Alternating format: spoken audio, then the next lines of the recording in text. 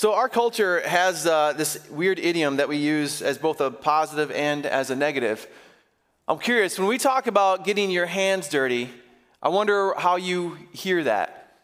Do you hear that as talking about going and doing hard work and getting your hands literally in the earth? Or do you hear getting your hands dirty as talking about getting into some shady business? Either way, both of those phrases, however you take it, however you take this, it's literally talking about getting your hands into the thick of what you are doing. See, when God created Adam and Eve, he put them in a garden to work it and to tend to it. Literally, since our very first day, the idea of getting dirt underneath our fingernails, that's godly work right there. And so when we talk about our faith, I want your faith to be as raw and real that it literally feels like dirt underneath your fingernails. And so we're going to be talking about a faith that's raw. We're going to be in Luke chapter 24. We're going to be looking at verses 36 to 43 today if you want to head there. We are on week 3 of a sermon series called Dirt Road Disciples, where we talk about how to have a gritty faith, a faith that's real as the dirt beneath our feet when we walk down a dirt road. And we've been walking through this story called the Emmaus Road. And if you haven't been with us, let me just catch you up to speed before we read our verse, where we've been at in this passage.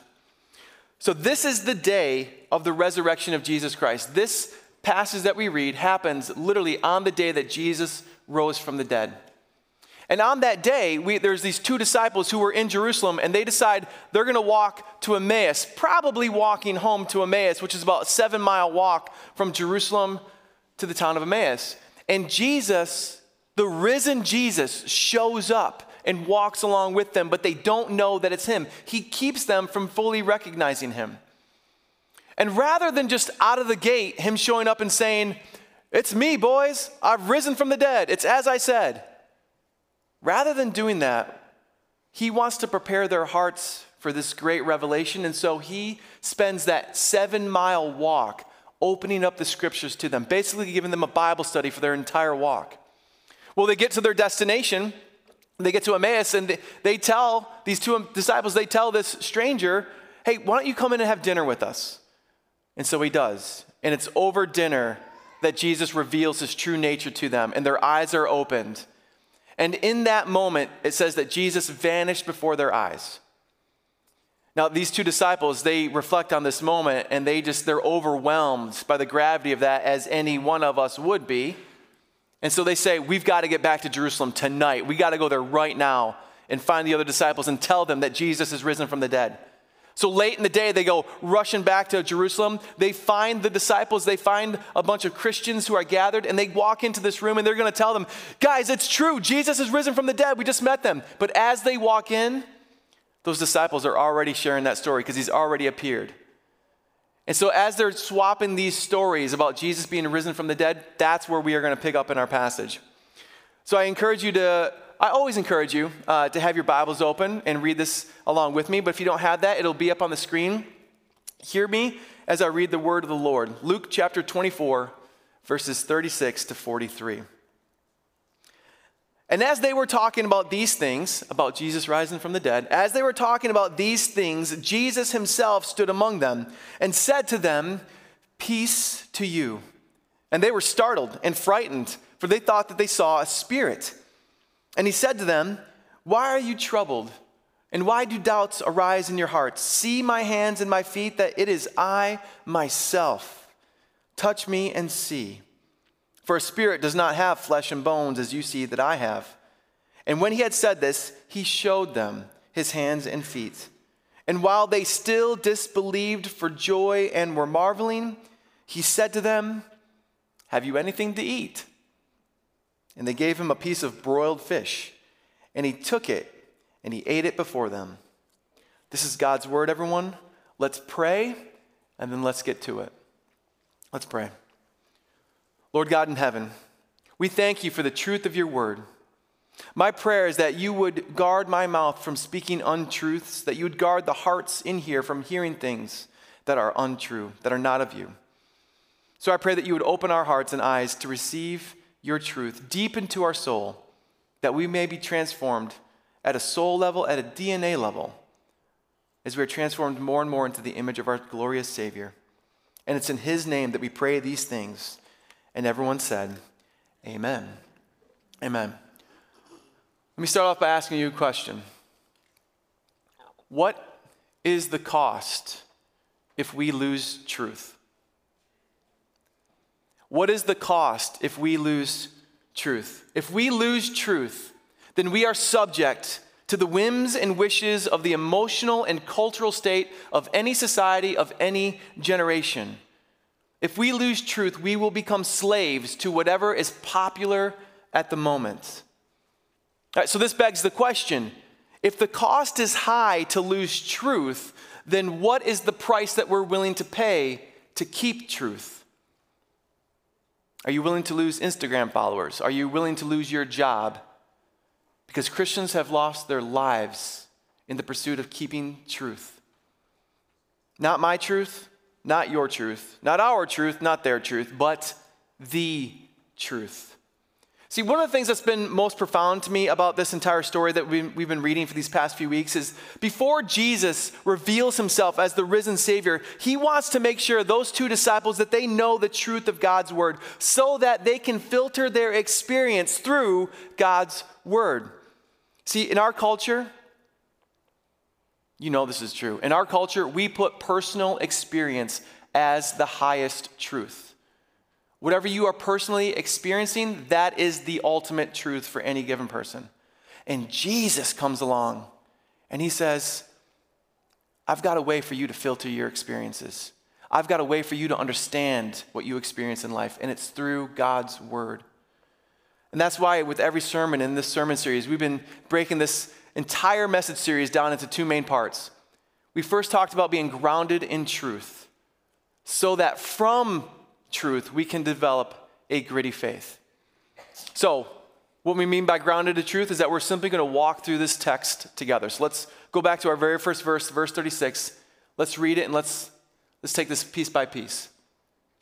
It says, as they were talking about these things in this room with all the Christians talking about the risen Jesus, Jesus himself stood among them and said, peace to you. And they all freaked out because they thought they saw a ghost. Because Jesus, just as he supernaturally vanished before the Emmaus disciples in Emmaus, now he supernaturally appears to them right before their eyes. And they all understandably freak out because they think they saw a ghost, as I imagine any one of us would. But I love what Jesus says in this moment. He says, peace to you. Because this is what Jesus brings. He brings peace. Peace among his people and peace between people and God. Jesus brings peace. And this truly is a picture of peace. Jesus with his people. That is peace. Not just peace, church, but peace in our souls. Shalom. Jesus with us. That's why I love when the church gathers. And I know for a time that's been mixed up because of COVID. But I think the church is meant to be together, and Jesus by his Spirit is meant to be with us. And from that, we can feel a peace that we are meant to bring to the world around us. He shows up and he says, peace to you. And then do you see what he does here? He presses into the moment.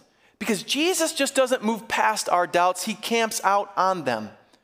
He sees that, yes, they're frightened because they thought they saw a spirit. But he sees beyond that, and he sees into their soul. He sees something else going on. He presses into that moment. And even as they stare at them, he sees their reluctance. And I love what he says. And he said to them, why are you troubled? Why do doubts arise in your heart? See my hands and my feet? It is I myself. Touch me and see. For a spirit does not have flesh and bones, as you see that I have. And when he had said this, he showed them his hands and feet. Did you catch this? He said it, and then he showed them. He said it, and then he showed them. He said it was him, and then he invited them in to see for themselves, to touch and see. Christians in the house, we need to say it and show it. We need to say the gospel with our mouths, and then we need to show the fruit of the gospel in our lives. He said it, and he showed it. And check out what happens. And while they still disbelieved for joy and were marveling. Hold on a second here. What do you mean they disbelieved for joy? Now, you know exactly what this means. They sat there and they thought, this is too good to be true. They were in the moment of their great hope was being realized as a fundamental truth of the universe, and it was overwhelming for them. It brought up such joy that it was too good to believe. This is too good to be true. But yet Jesus presses into that moment. See, Jesus could have just come with lightning and thunder and demanded that they bow before him, before his greatness. But that's not what Jesus does. He meets them where they are at. He says, peace to you, and then he presses into their doubts. That's the type of Savior I want to follow. That's the type of Savior that we have in Jesus.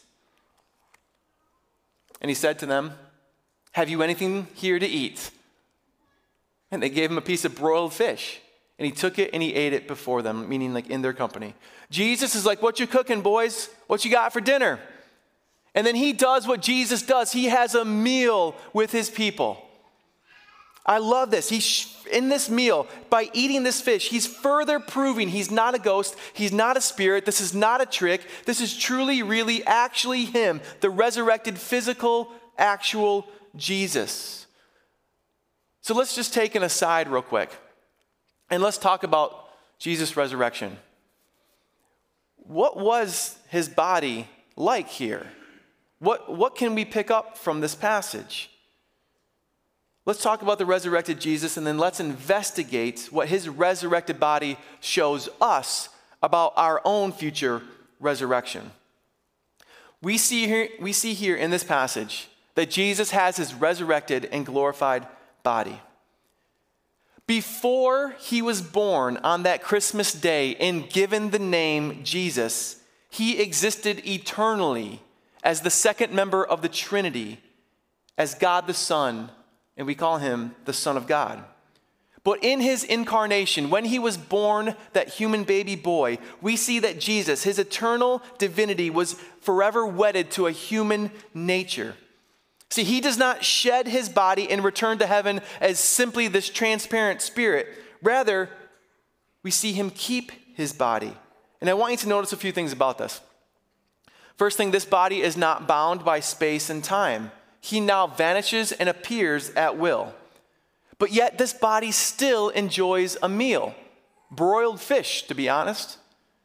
That is beautiful. He's showing us that he still has a physical body. The reason that he shows them his hands and his feet is because he still has the marks of the crucifixion. And the reason that he, in his glorified body, he still bears the marks, the nail holes of the crucifixion, is because those are not the wounds of a victim, they are the scars of a victor. They're part of his crown. This is the body that rose from the grave, and this is the body that he'll rise to heaven with. But what does Jesus' own resurrection have to say about our resurrection? Jesus says in John chapter 11, verse 25, he says, I am the resurrection and the life. Whoever believes in me, though he die, yet shall he live. And so people have wondered, what does that look like to continue to live even though you die? What does eternal life look like? I mean, after we die and we get these resurrected bodies, what is that like? See, Christians have been asking that question since the very beginning. In fact, they were even asking that question as the Bible was being written. And so the Apostle Paul, by inspiration of the Holy Spirit, he answers their question. I'm going to read to you some selections where he gives answer to that. In 1 Corinthians chapter 15, you can go back to a Bible study later, but Paul addresses that question. So let me read you some of the things that he says about our own resurrected bodies. Paul writes, starting at verse 35, he says, but some will ask, how are the dead raised? And what kind of body do they come with? And he goes on to say that what is sown is perishable. Now, what is sown just basically means what is born, what is natural.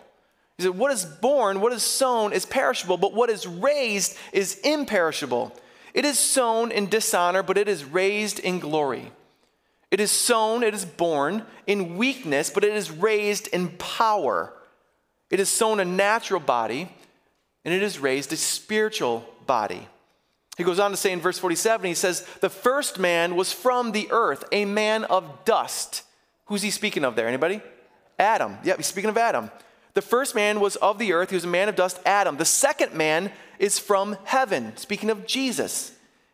He says, just as we have borne the image of the man of dust, we shall also bear the image of the man of heaven. Now, I know this is very lofty theological type language to say some very beautiful and profound and powerful truths. Here's the idea. Yes, the resurrection of Jesus does give us an image and a hope for our own resurrection. What Paul is saying is that in our resurrected bodies, which, yes, will lay in the ground and return to dust, they will be raised in glory to a glorified body that is no longer subject to death or decay or sickness. Yes, still a physical body, but imperishable, raised in glory, from which and in which we will enjoy heaven in the presence of God. When we look at our bodies and we see them grow old, and we no longer have the energy that we once did,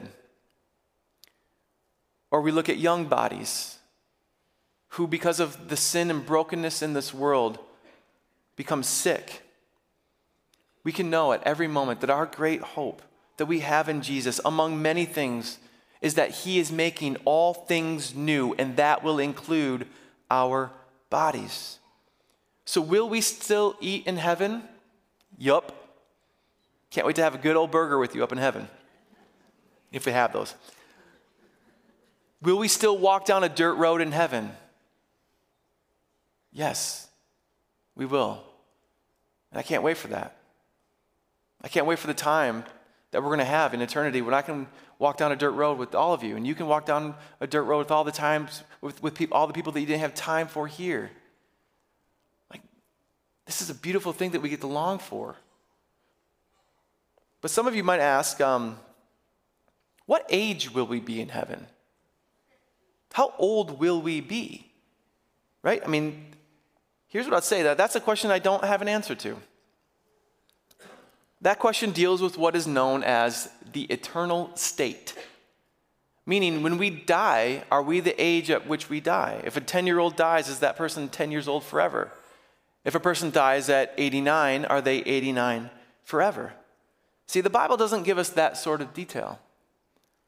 But it does give us hope that for whatever bodies we have, they will be glorified and imperishable bodies, no longer subject to the death and decay of sin.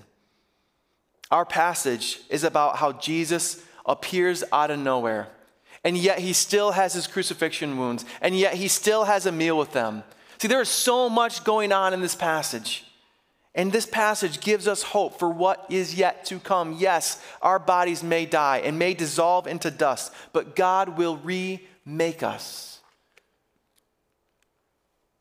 Paul says in a moment, in the twinkling of an eye, at the last trumpet, for the trumpet will sound and the dead will be raised imperishable, and we shall be changed. It's beautiful. Yeah, but some of you may be asking, so what? So what if this happens?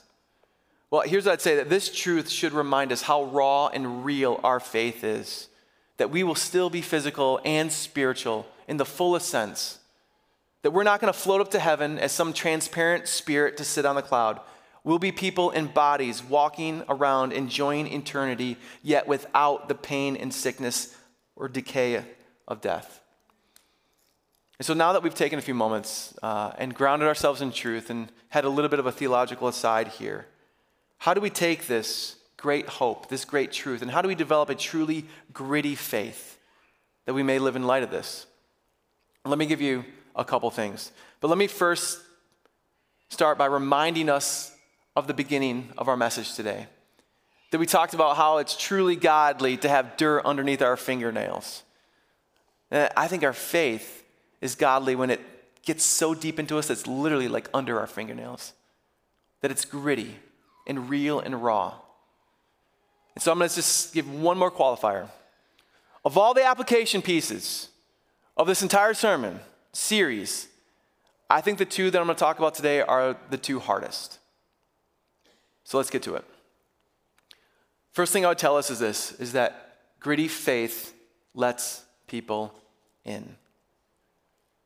Gritty faith lets people in. Jesus says, see my hands and my feet, that it is I myself. Touch me and see. A spirit doesn't have flesh and bones as you see that I have. And when he said this, he showed them his hands and his feet.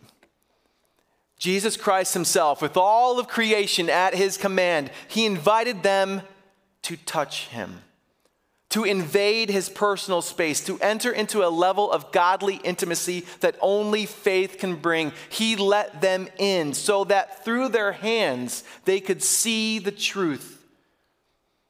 I believe this about our culture here. We are a people who are willing to do hard work. Amen? Amen. We work in the garden. We gut deer. We clean house. We change diapers. We swing a hammer. We're willing to do hard work. Here's my question for you. Are you willing to do the hard work of waiting in patience with hands folded in prayer, seeking the Lord and waiting on the Lord? Are you willing to do the hard work of letting people in? Christians in the house, you have the truth and the love of God in your heart. But are you letting people into your life to experience that? Just like Jesus let them in to touch him, that people may know the truth, we need to let people into our lives so that they may see and know the truth. There's a big part of me right now that just wants to hammer in this idea of taking this, and you need to reach out to your friends and neighbors. And you need to open up your home and invite them in. I got that in my back pocket. I'll bring that out one day. That's not what I want to say here today. This whole idea of like letting people in, for some reason, COVID has just brought to the surface so much brokenness in our world, hasn't it? And there's been one really profound, consistent way that I've seen God just bring us as a church to people in ways to minister to them in their brokenness, and it's through broken marriages. And so when I talk about letting people in and sharing a space of faith, so much so that it's like intimacy, the first thing I'm going to say this is, I think that we need to start in our marriages. For too many marriages, you don't share a space of faith. For too many marriages, you don't open up about the gospel's work in your own life. For too many marriages, you don't speak truth and speak Jesus into your spouse. For too many marriages, we just don't grab each other's hand and seek the Lord in prayer and confess and just say, here's how Jesus has been working in my life. Here's how I see him working in yours. So I think for too many marriages, faith is just like an aside. It's like people would say, yeah, I got a house, a couple of kids, we got a dog, we go to church, I play golf, she gets on Pinterest. And it's just like this thing, instead of it being the actual lifeblood of our marriages, the thing that unites us together. The gospel is the thing that our marriages are meant to point to. And therefore, I would say the gospel is the thing that our marriages should be founded on. I would say this, this isn't just something I see among people who've been married for 10, 15, 30 years. Like from the very beginning, I see this. Like I've done so many weddings in my time and married and been able to officiate the marriage of so many young couples, but you'd be just surprised, or maybe not surprised, but either way, I was surprised about how many young couples come to my office wanting premarital Christian counseling so that they can have a Christian marriage and have a Christian pastor marry them, and yet they've never actually prayed together. And from the very beginning, we don't put the gospel as the foundation of our relationships, among the most precious relationship we have, and that is with your spouse. Husbands, I'm going to call you out because I'm calling myself out right now. I'm not asking you when's the last time you prayed with your wife. That's simple. I'm asking you, when's the last time you opened up, let her in, and shared your struggles, led through that, but through your vulnerability, showed a strength that she needs to see in you? Listen to me. I know some of you are like, well, now I got to do it because the pastor said so. No, you know what? Why else do you come to church? So I can help share with you my struggles too. I ain't no perfect man. Don't look at me and think, oh, he's a perfect husband. Please, get my wife up here. She'll tell you something else. But the gospel's working on me. And the gospel's been working on me for a long time. I'm not where I will be, but thank God I'm not where I was. We as the church have a chance to show the world something about our relationships. And we're not going to show them anything different if the gospel is not the core. And so before you go and open up your lives to your friends and your neighbors, make sure that you and your spouse are sharing such an intimate space of faith. It's literally like Jesus is there. We need to be letting people in. Jesus, do you notice this? He said, he showed them his hands and his feet. This is beautiful here. He pointed to his hands and feet because his hands and his feet still held the scars of the nails of his crucifixion. So follow me here. Not only did Jesus let them touch him, he let them touch his scars.